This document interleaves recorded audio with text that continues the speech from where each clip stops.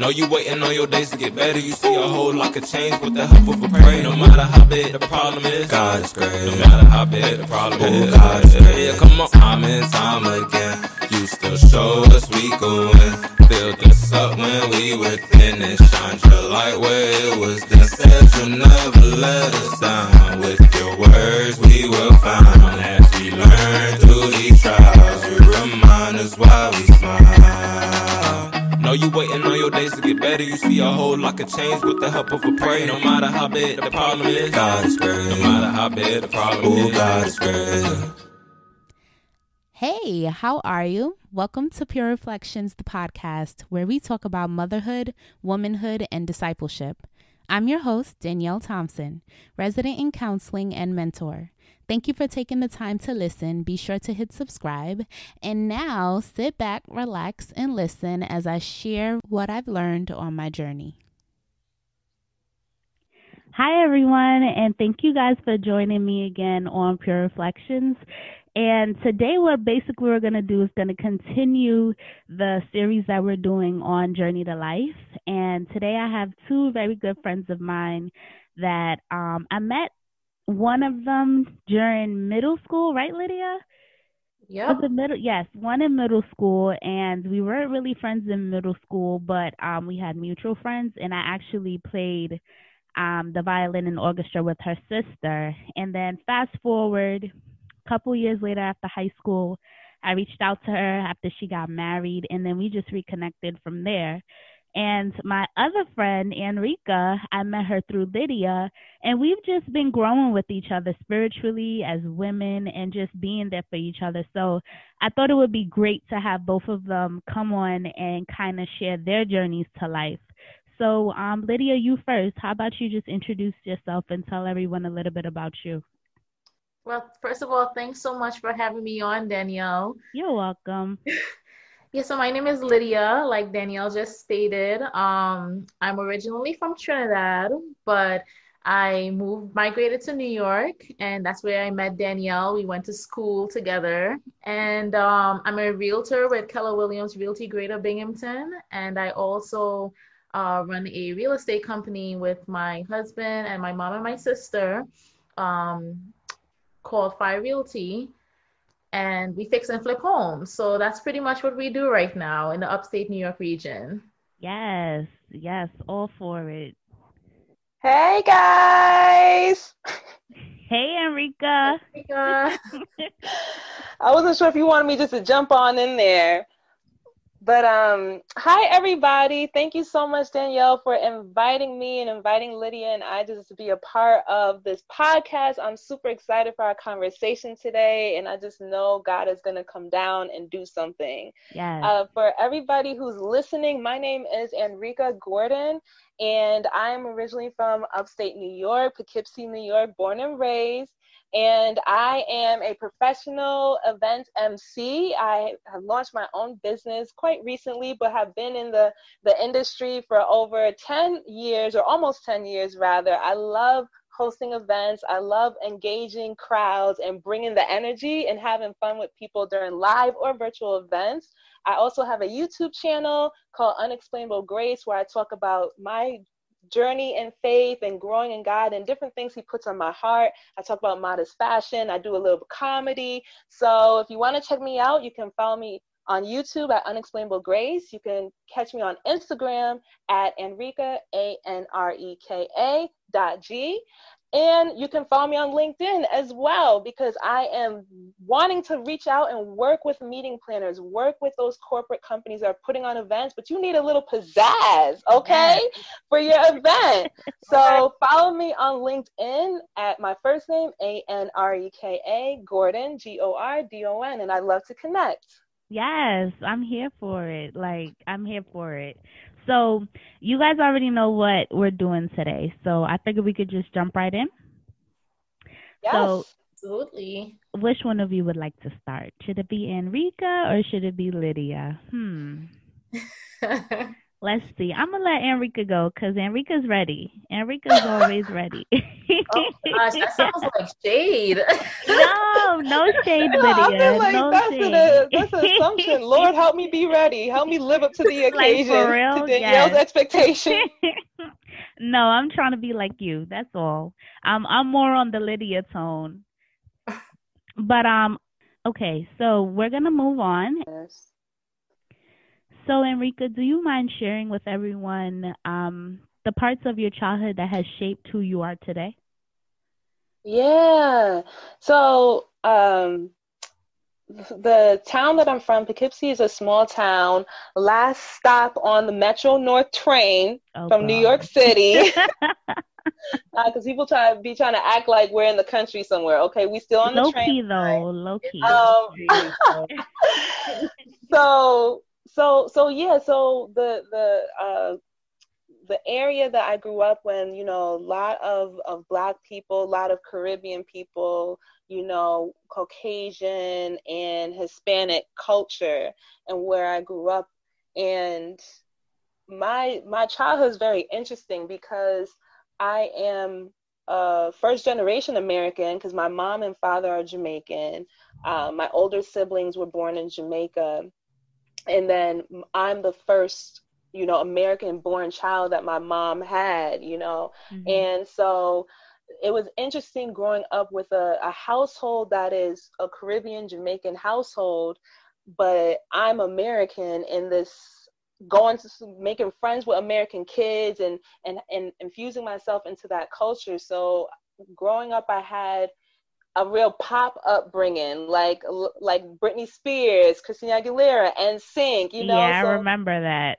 exactly. So whatever you think of when you think of those people I just mentioned, like that, I would consider that as like my younger years. You know what I'm saying? Like the taking one strand of hair and wrapping the yarn around it. I don't know if you remember that, but there were certain girls that could do that. Black girls couldn't really do that, but those were the friends that I had. So Oh I was trying to do God. that, like Remember the that weird, song you asked me if I knew when we were yeah. walking? What is that again? It was like girls just wanna have fun. Something Oh. like that. I was like, what, Erica?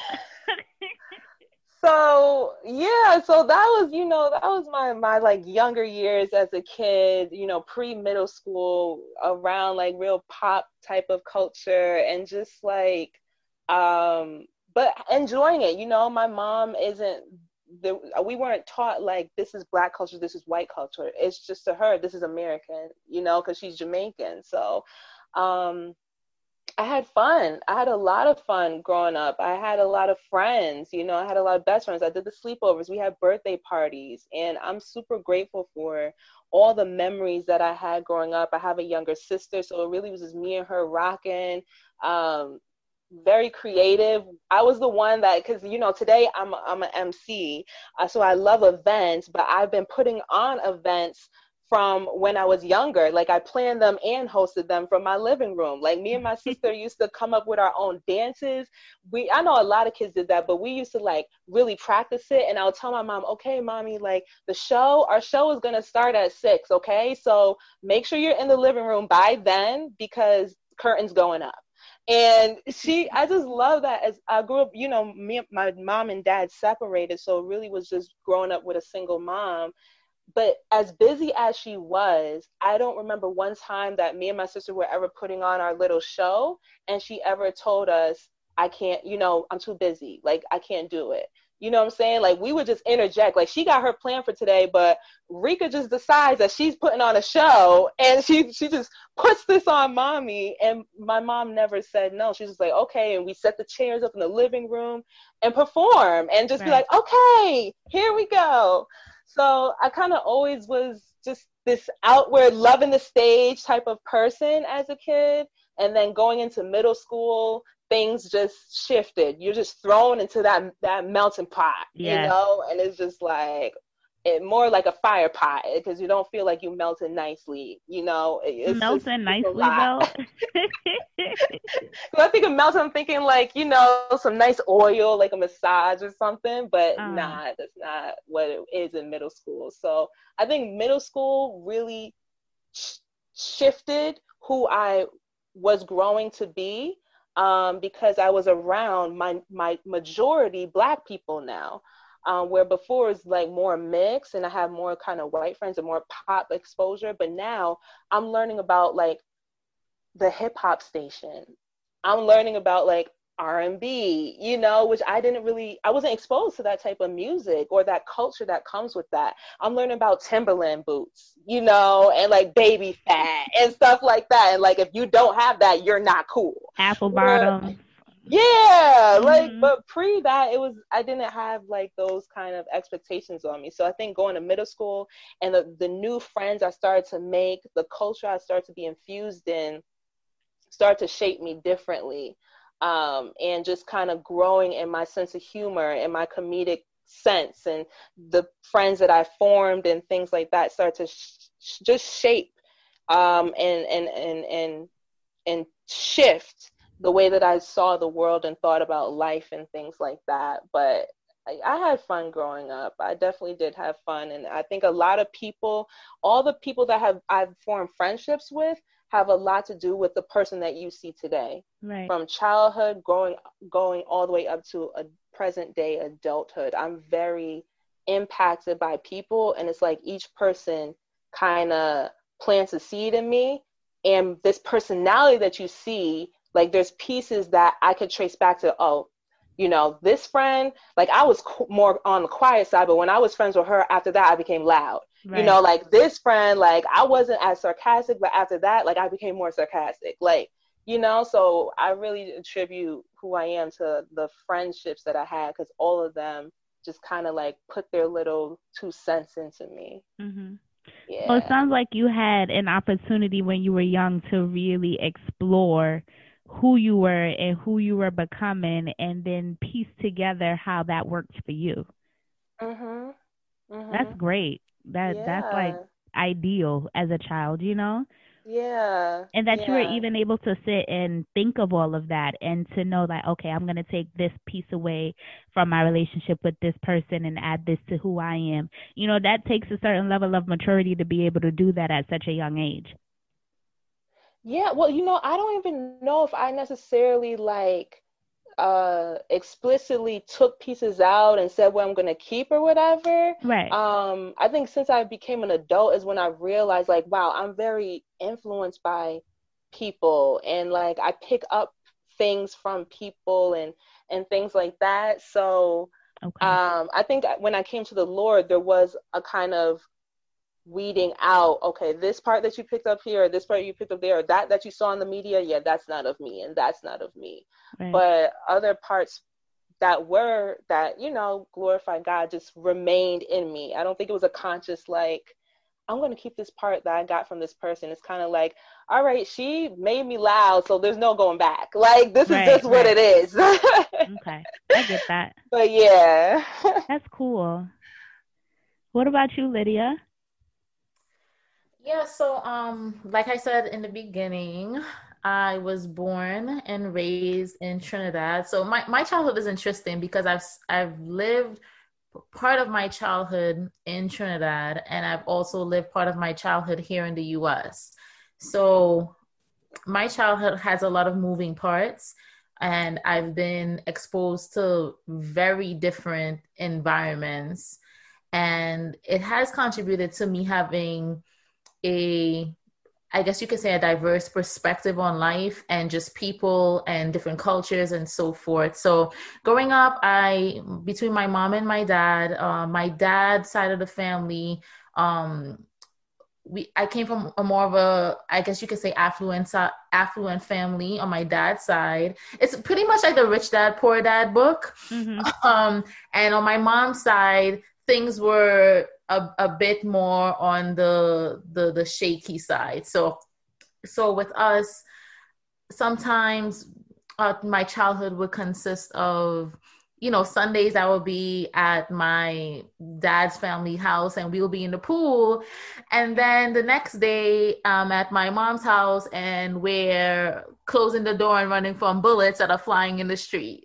Right. Very drastically different neighborhoods, different lifestyles, different settings. And from a young age, I I've learned how to almost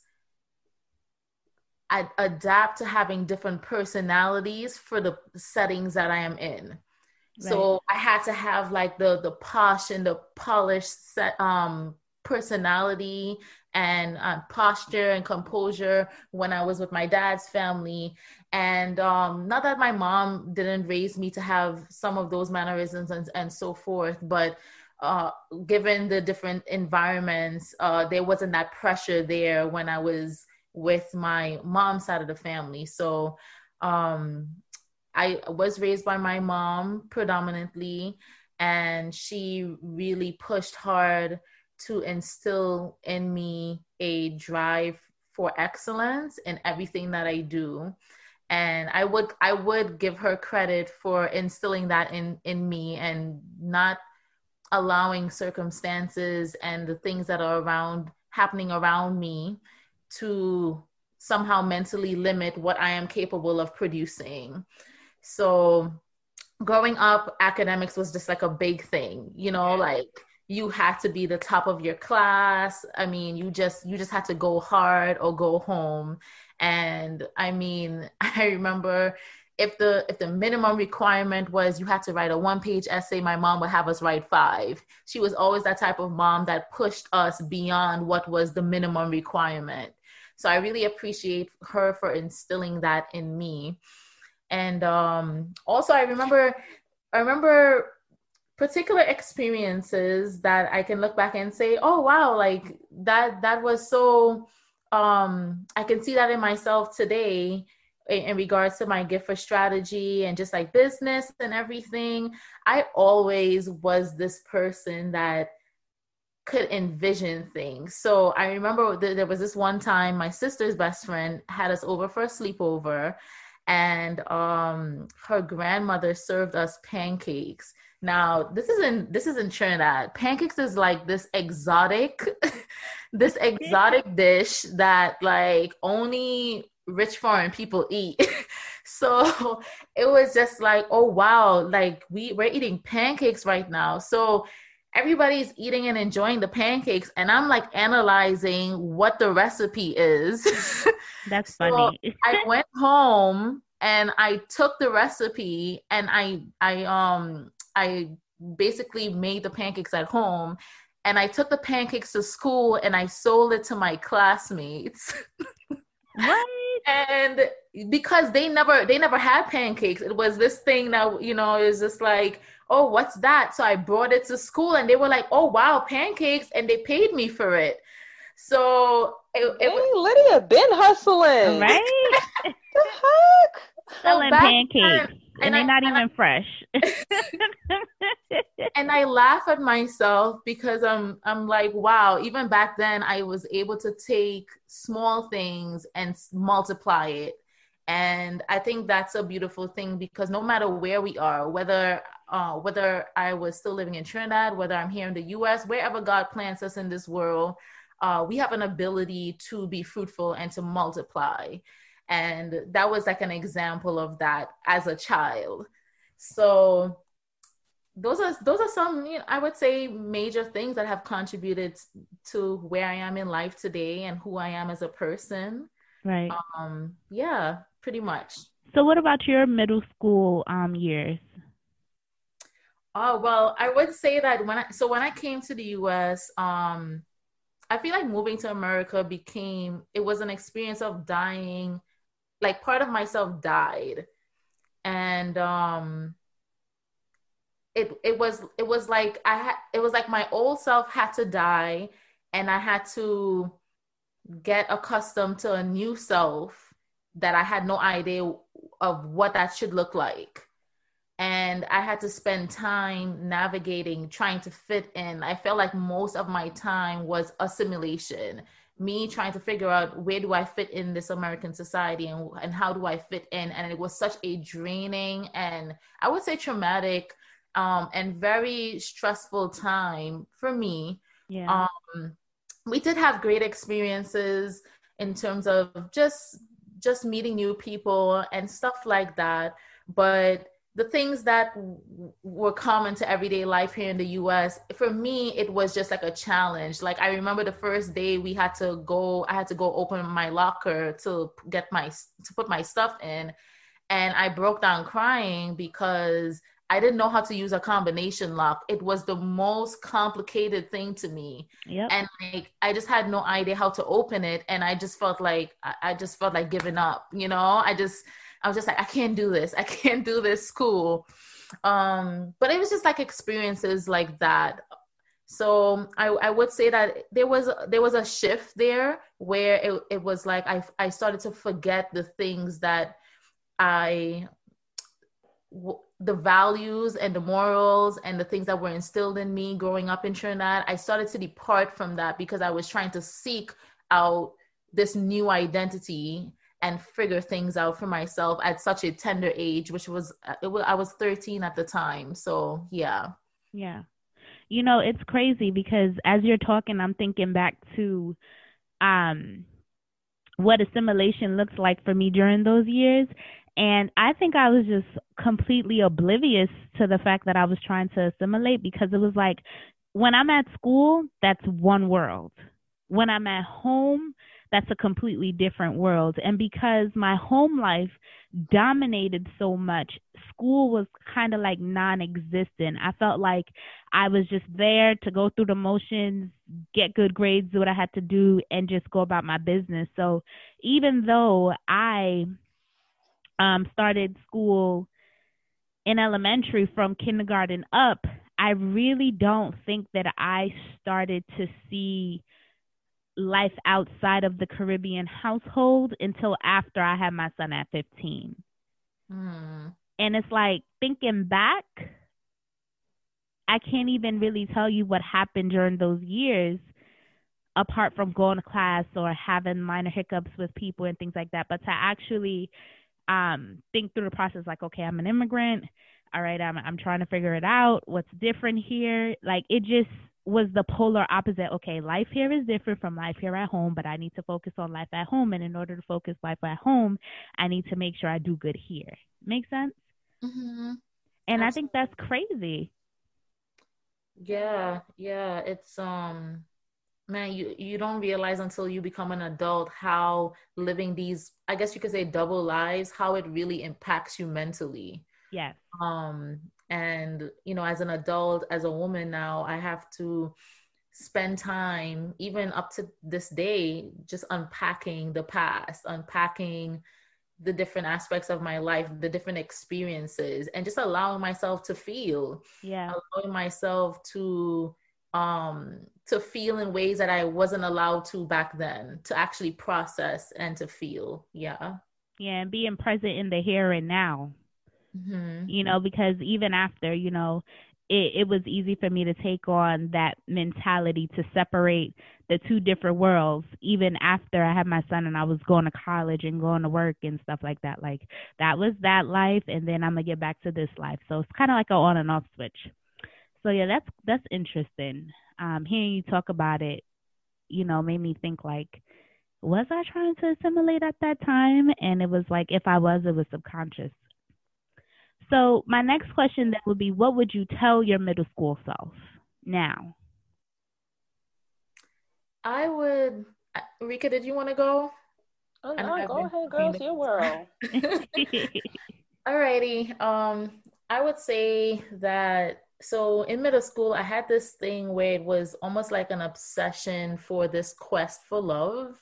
And I'm not just, as an adult now, I could see like that quest for love was more than just like a romantic, like I want a boyfriend kind of a thing, but just me as a child having this deep void of wanting to be loved and wanting to feel love.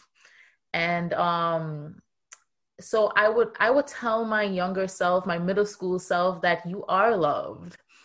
And I feel like just having that knowledge and believing it, not just having the knowledge, but actually believing that would have changed so much about my life and the decisions that I made and the way I carried myself and the way I viewed myself. So that was a major thing for me. Okay. So let me challenge you a little bit. if you were to go to a middle schooler right now and say, hey, you're loved, and I need you to believe that you're loved, I could imagine that would be a little challenging for them to receive right away, right? Mhm. So let's say you were a professional at school with them or something like that. Like, how would you do your best to demonstrate that to a young teenage girl that was potentially going through what you were going through?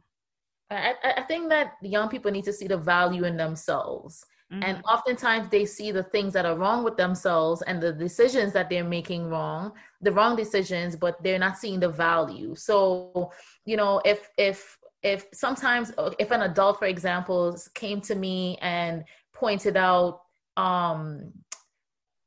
certain things about myself, attributes, and affirmed those things to me, I feel like that in a sense would have came off as them loving me, if that made sense. Right. It makes sense. Yeah. So I think that we do need to affirm more. It's beyond, for me, I don't like the cliches of, like, love yourself, because people used to say that all the time. And I was just like, okay, let me go in the mirror and try this. It doesn't work. Still hate me. Moving on. Like, those things don't work. Like, it goes beyond that. So I feel like when adults, if adults took the time, more adults took the time to really just affirm those things that they saw in me, I would have felt that it would have been exemplified versus them saying, I love you, or, like, you are loved. Right. Or even having the conversation to provide examples of what love could look like and what it entailed, and actions that affirm that love, and really just be intentional about breaking it down for a middle schooler to understand. Mm-hmm. Absolutely. Yeah. What about you, Anreka? Yeah, this is so good what you guys are talking about, because before I get into my personal reflection on that question, I just want to kind of piggyback off of the direction that you guys are going on when it comes to a middle schooler knowing that they're loved or knowing that they're affirmed. I feel like that is when the word of God comes into play more than ever. That's when I think the perspective of God and Jesus Christ comes into play more than ever, because in middle school, that's when I started to experience that was when the shift came, and I started to experience the body image issues, the low self-esteem, the low self-confidence. And that was coming from me being put in this new environment, and the environment telling me, this is wrong with you, that's wrong with you, that's wrong with you, this is wrong with you, you don't have this, you don't have that. So now my response is, I'm agreeing. You're telling me this, I'm accepting it as truth. And if that's truth, that means I believe what is true. And the response is, now I have everything, inner value, inner worth in me has reduced and gone low. And my mother for sure would say, you're beautiful. My mom for sure is going to say, speak the opposite of what kids at school are saying. And or going back to a young lady or a young man that's not feeling loved, and the parents are saying, hey, I love you and stuff, or even affirming, like Lydia was saying, like, oh, like, we adults need to affirm this in children or affirm that. That's all true. But I can say for myself, my mom did affirm me, but I think that's when the word of God comes into play, because as a kid, all I could say was, well, you're my mom, you're supposed to say that. Like, you're gonna say that, you're my mom. Like, if it came from anybody in my family, that would be my response, because my mind is so consumed with the lie, right, that's what's true. And you're just saying that because you're my mom, so of course. But that's not a true that's not a reality or a true perspective on who I actually am. The kids at school, what they're telling me, that's what's truth. What the media is telling me, that's what's truth. So when you could come in and let's remove opinions altogether, and let's say, what does the highest opinion in the universe say about you? Let's talk about that. because now we've removed the fact that you can say, well, you're my mom, well, you're my teacher, well, you're my counselor, well, you're my coach, you're going to say that. Well, guess what? The God that created you, this is what he says. I'm just backing up what he's already said about you, son, what he's already said about you, daughter. So I would say that that's so vital when the word of God can come in and start to point your kids to that word early.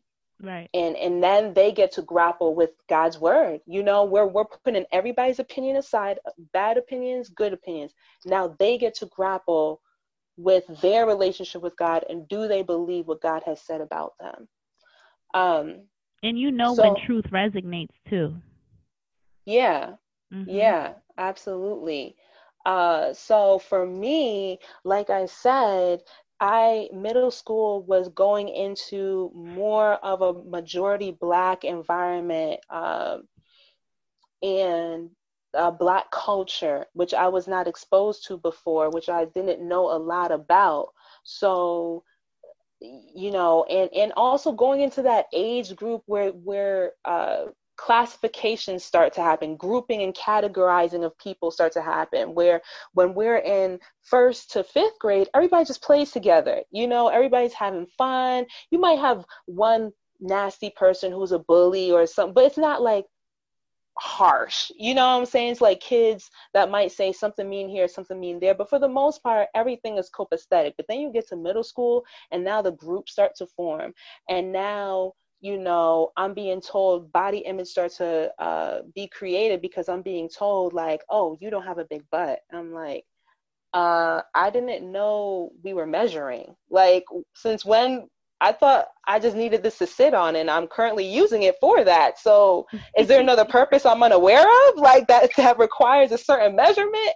You know what I'm saying? So I'm being told that. I'm being told I'm not wearing name brand stuff. So if you're not wearing name brand stuff, like, you're not cool. You're less than. Like, you're on the outside of the group. So now, before, my mom used to shop at Kmart. My mom stayed at Kmart. That was her favorite store, okay? I didn't know nothing about name brand, and I didn't have to, because I had clothes on my back and they were clean, and that's all that I needed in elementary. But now in middle school, if I don't have a Nike on my sneaker, if I don't have Timberland on my boots, like, you're less than. You're whack. You're corny. You're going to get clowned. You're going to get roasted, you know? So all these different things that I'm just now, like, being introduced to, being thrown into. And, you know, even the way I spoke, like I said, like, I grew up around different people. So now I'm learning there's a difference between quote unquote white and Black, and how you speak.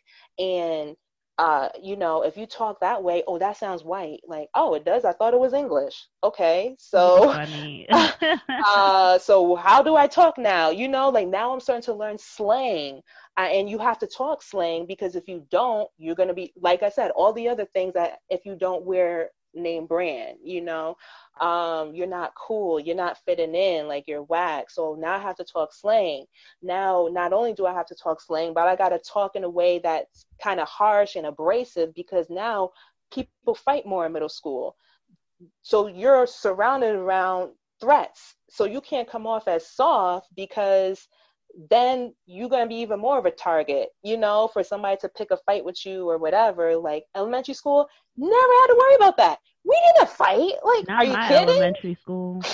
Well, mine, we didn't. Like, we had a lot of fun. We did circus minimus. Like, I'll explain that another day. But we didn't fight, you know. So it's just like all this different stuff that I'm now. It kind of, middle school is like a survival mode. Like, I feel like I kind of went into this, like, you just got to survive. You know what I'm saying? Like, you got to fake it till you make it, and you got to try to fit in, and being you isn't good. That's what I learned through middle school. Like, you need to try to be like whoever is defining what is cool, which is those groups, then that's who I need to be.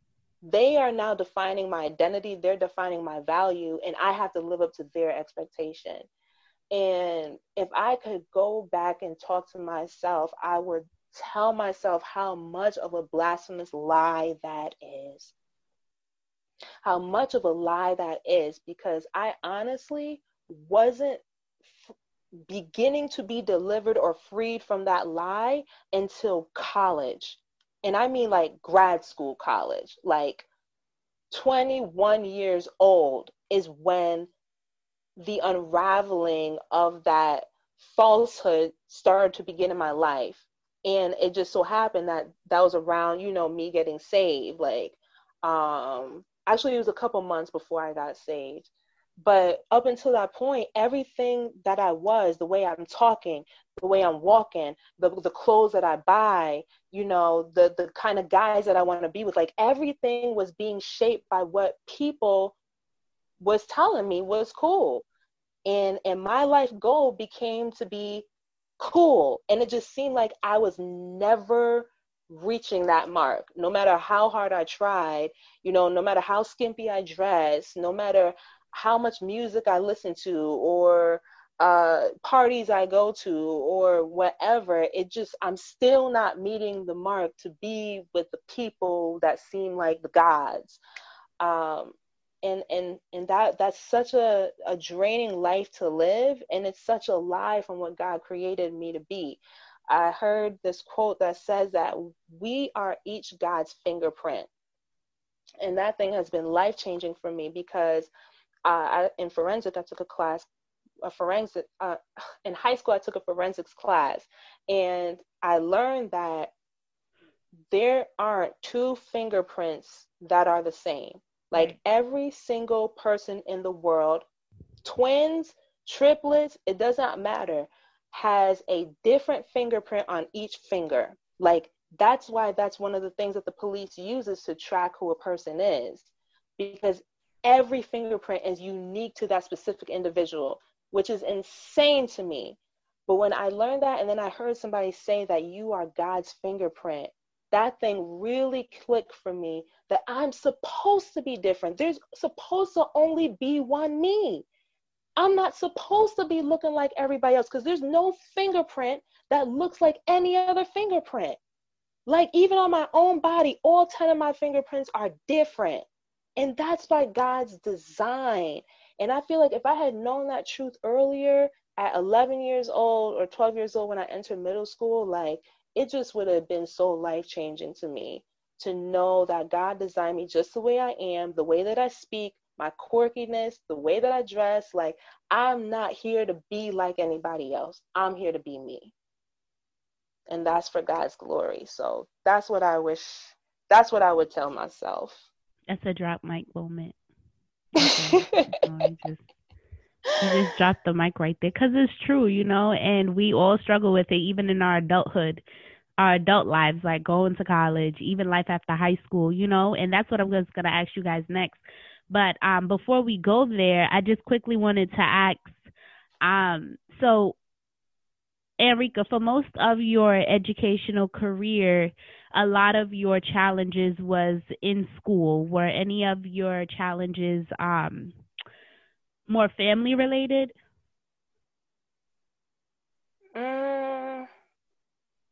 Through college years? No, I mean through like elementary, middle school, high school, things like that. Oh, through schooling. Oh, okay. Yeah, family related. I would say the biggest kind of conflict I had in family was between me and my sister, my younger sister. And that was kind of going into the middle school. No, early middle school, we were fine. But I think 8th grade is really when a log was really wedged between us in our relationship. And it was mainly me, unforgiveness and all that stuff. But there was just a lot of different things that happened between her, me, and my sister, my mom, but mainly her and my mom. And because I just always sided with my mom and always looked to her as the teller of truth, and looked to her as just like, anything she says is gospel. So if she's complaining, if she's worrying, if she's, saying all these things about my sister, then that means all of it is true. So I'm taking on not only what she's saying, but her mindset, you know, towards my sister. And then you couple it with whatever beef me and my sister had, and it just, I really was a grudge holder. That's one of the things. I was very unforgiving even from childhood. I was unforgiving. Like my little friends, me and my little friends would get into a little fight, first grade, second grade. Like I would hold a grudge like nobody's business. I don't know. The last time you seen this 7-year-old be angry for like 2 months or something. We had some beef. Like I remember, we had an order, and I sat at the head of the lunch table. Okay, and everybody knew this. And one day I show up, and I'm not going to say her name, but she knows who she is. We've talked about this. Oh my God. I You are can't. so petty right now. She was one of those. She was one of those girls at school. Like, oh my gosh. We know how this goes, Crystal. Okay? I'm just going to say it. And I show up, and who's in my seat? Why? Okay, is this a joke? He, ha ha. Like, okay, let me sit down, you know, get up so I can sit down. This is my seat. And she's like, no. And I'm like, what you mean, no? Like, this is where I sit. You know, this is where I sit. So anyway, she refused. So I was like, oh, really? Okay, fine. I'm going to sit with my other friends. And I literally did not talk to her and did not sit at that lunch table until she would give in and apologize and move. And it was over a month. They didn't think I would hold out. And I don't know where I learned that unforgiveness from, but I was very unforgiving.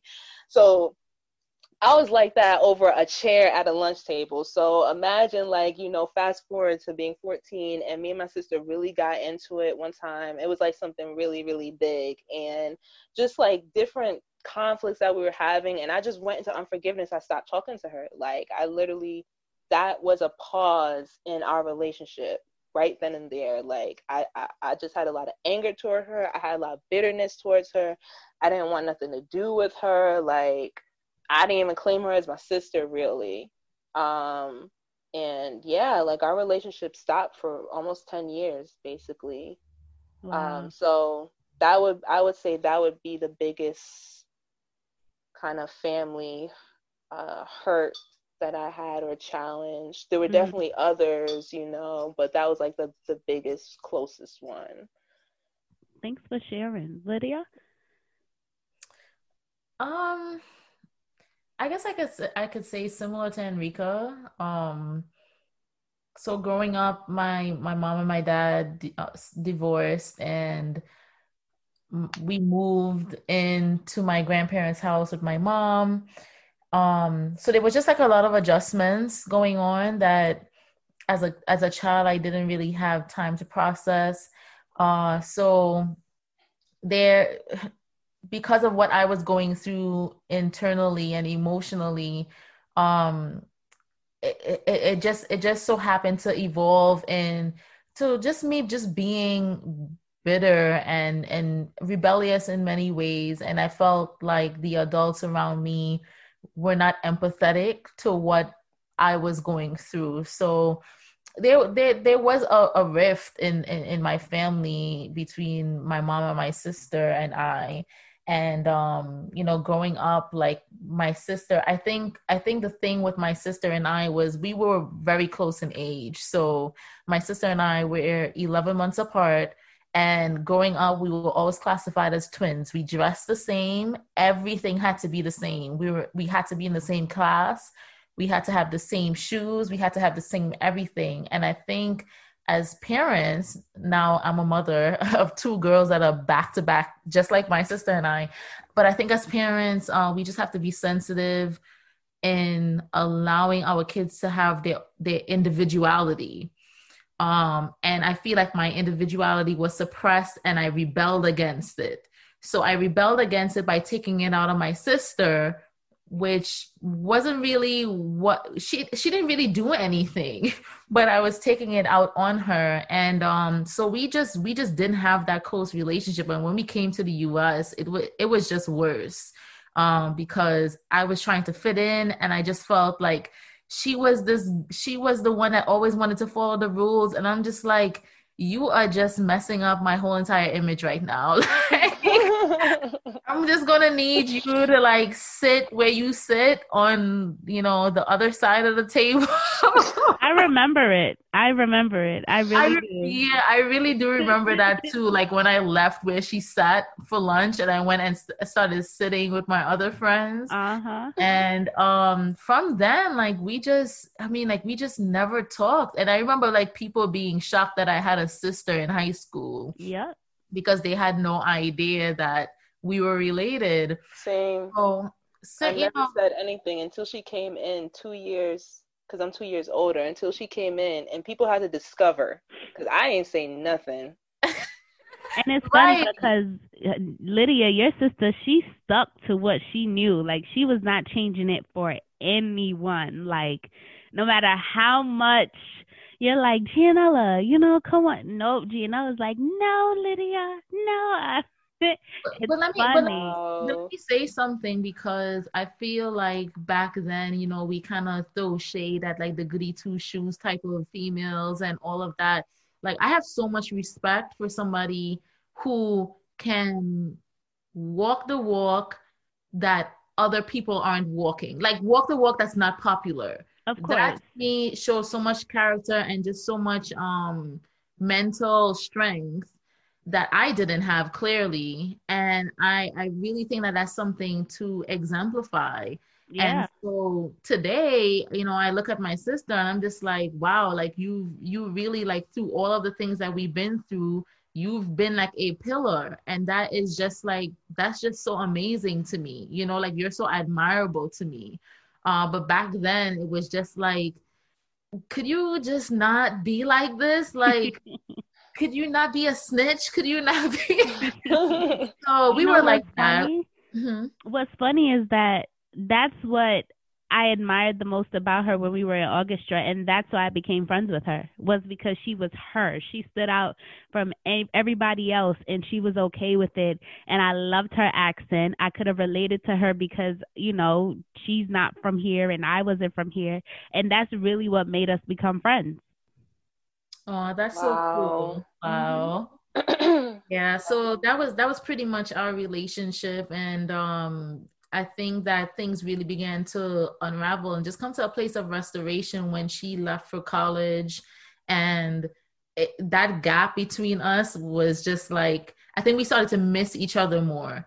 And I was growing as well within myself. And as we just started, it started with conversation, that we would just talk to each other, and then we just became close.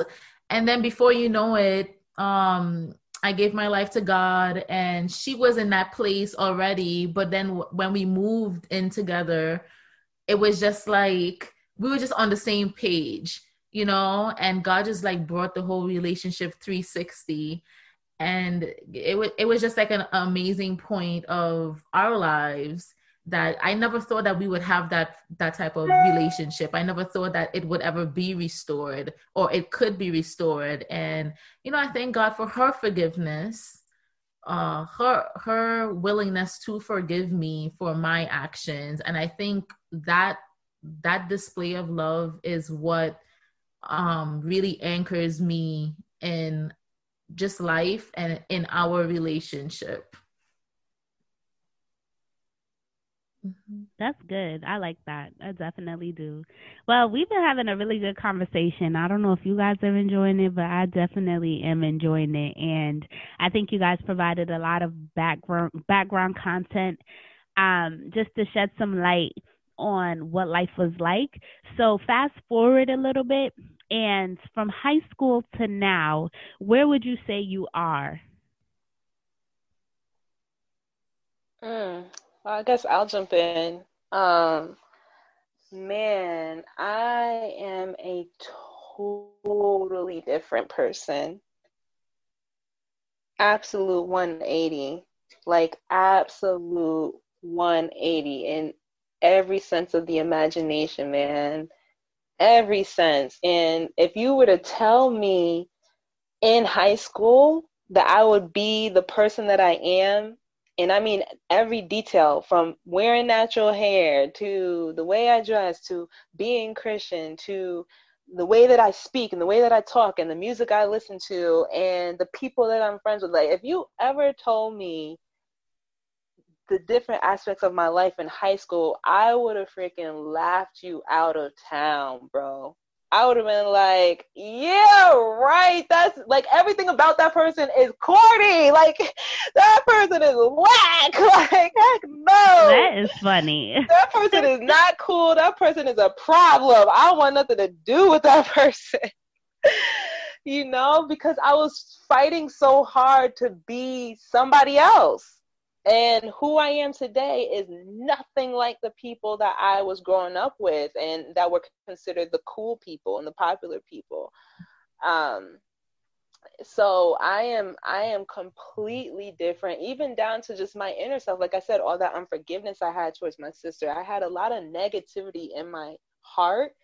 And I grew up in a household that kind of would err on the negative side of things rather than the positive side of things. You know what I'm saying? So kind of being around gossip a lot and all that stuff, like all that was in me. So I was not an encourager. I was just thinking about it the other day, how God has made me this person that loves to exhort and loves to encourage people and loves to build people up. Like, that was not me at all. Like, I was actually quite negative. And if you mentioned anything or said anything that in my mind that felt like it was far-fetched or that's outside of the bounds of where you should be, like, I'm going to denounce it right away. Like, I'm not going to encourage. I'm like, yo, that's mad whack. That's so stupid. Like, why would you do that? Like, da da da. You know, I was just no way the person who I am today. And it really is the Lord. It really is Jesus who came into my life in 2012, January 2nd, 2012, and just drastically changed my life and is making me who he originally designed me to be. If anything, that's what's been taking place, is that it's not that I'm changing into this whole different person. It's that I'm becoming who God originally planned for me to be. But I never saw that plan or knew that design because of all the sin that I was in, because of the sinful household I grew up in, and because of the people that I was around. So I didn't know God's plan. I didn't know God's word. I didn't know truth. Right. So all I did was live by lies.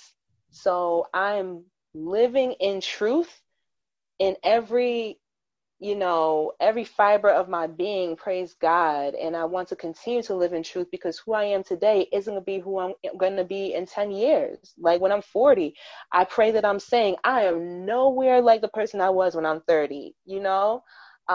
So I thank God so much for coming into my life. And it's really just been him coming into my life, bringing the light in, turning the light on in the darkness, sending people, sisters in Christ, that also have the light in them to pour into me, to teach me, to show me, and renew my mind. The Bible talks about, don't be conformed to this world, but be transformed by the renewing of your mind. I was absolutely living a life aiming to conform to the world, and now my mind is being renewed. Even things about me that didn't seem outwardly bad, just seemed like personality traits, God has changed those. Like, he's just doing a whole renewal of man. I look in the mirror and I don't know who this woman is. Like, I don't know who this girl is, and I'm thankful, because this is God's original design. Right. And it's being revealed to me by the day. And it's beautiful. Amen. It is. It definitely is. Amen. Lydia? Yeah, I can't say too much about Black Girl Magic, but I could talk about Black Girl Miracles. And hey. I just feel like that's what I am, and that's what I'm a display of, because I just feel like my life is miraculous, everything about it. I remember there was a point in time where I didn't think that there was anything on the outside of my circumstances for me. I felt that I was completely void of hope. I was completely hopeless. I did not want to live. And I had no sense of purpose or any of that. And I was just so lost. And if I were to even get a glimpse of who I am today, it would have scared me. It would have been like, it would have been like a true supernatural experience. So I can say that what God has done in my life and where I am today is truly miraculous, and it can't be it can't be simplified or kind of like dumbed down into simple human logic and terms, but it's miraculous because I should not be here. There are so many statistics that I should be a part of right now. So many decisions I should have made and face the consequences of. And even though there were many bad decisions made, God pointed me to a truth that I decided to take him up on. And once that truth came into my life and into my heart, then it completely purged all of everything out. It completely changed and transformed my life. It just takes belief, faith, and that's what faith is. Simple faith. I know, like growing up, I used to think that a relationship with God was about like, okay, well, I gotta go get baptized, and then I gotta follow all these rules, and if I break one of the rules, then dang, I messed up for good, and I gotta start all over. And no, it was never about any of that. It was just simply about accepting God's love for me, and then agreeing that I would give my life to him. And he is the one who did the transformation. It wasn't a work that necessarily I had to physically work hard and struggle to do, but he is the one that transforms and changes. So I am in complete awe at just where I am today, and just humble and grateful, because I know a lot of where I've walked and where I've been, and I know I shouldn't be here. And growing up, we used to live, when I used to live with my grandparents, we lived in this valley, and it was like on one of the worst streets in the entire country. So if you can think of like whatever the worst street in New York City is, like that. So I remember they were like the hills surrounded, and they were not pretty hills like mountains or anything like that. They were just, it felt like living in a hole. And I remember I would just sit on the porch, and there's this feeling of depression and just, God, would I ever get out of here? Would I ever be able to see beyond these hills? There was always that question and that longing in me. And when I came to the US, I remember, I just remember the jobs I used to work, and just like the abuse I would face, and all of these different things. And there was just this deep thing in me that said, Lydia, there's more. There's more for you. And I kind of held on to that. I always felt there was always this deep knowing of there's something more. This isn't for you. This is what you're going through, but this is not for you. Like, this is not your portion. And I truly believe that was God, in a sense, directing me and allowing me to not get comfortable in where I was in life at that point. Well, thank you so much, guys. I think that was great. I think you guys ended really well because you answered the questions that I was going to ask to close. And just to add to what you were saying, Lydia, about that longing and that knowing, I think, sometimes after we know, then the next question comes as to how long, Lord, how long, and really just being able to re-anchor in ourselves to not focus on the how long, but just the knowing is sufficient. Absolutely. Amen. Absolutely. Hallelujah. So, yeah. Wow. Hallelujah. I think you guys did great. Thank you so much for joining me and being willing to just be raw and share and just reflect on where you've been and where you are and what you're currently doing, and where you plan to be. So, all right, guys. Well, you guys, that's it. I think that was more than enough, and I just appreciate you guys. So thank you so much, everyone, for listening. And like I said, you guys are more than welcome to just share your feedback. If you want to leave a comment, if you guys want to follow us on either one of our social medias, you guys have shared that with them, and everyone knows mine. So until next time, guys, we'll see you. Bye, everyone. Thanks, Bye, Danielle. You're welcome. Bye. Thank you for listening to another episode of Pure Reflections, the podcast. Be sure to rate, review, hit the subscribe button, and share with a friend. For information about today's show, be sure to check out the show notes below. As always, stay focused, be true, and be you.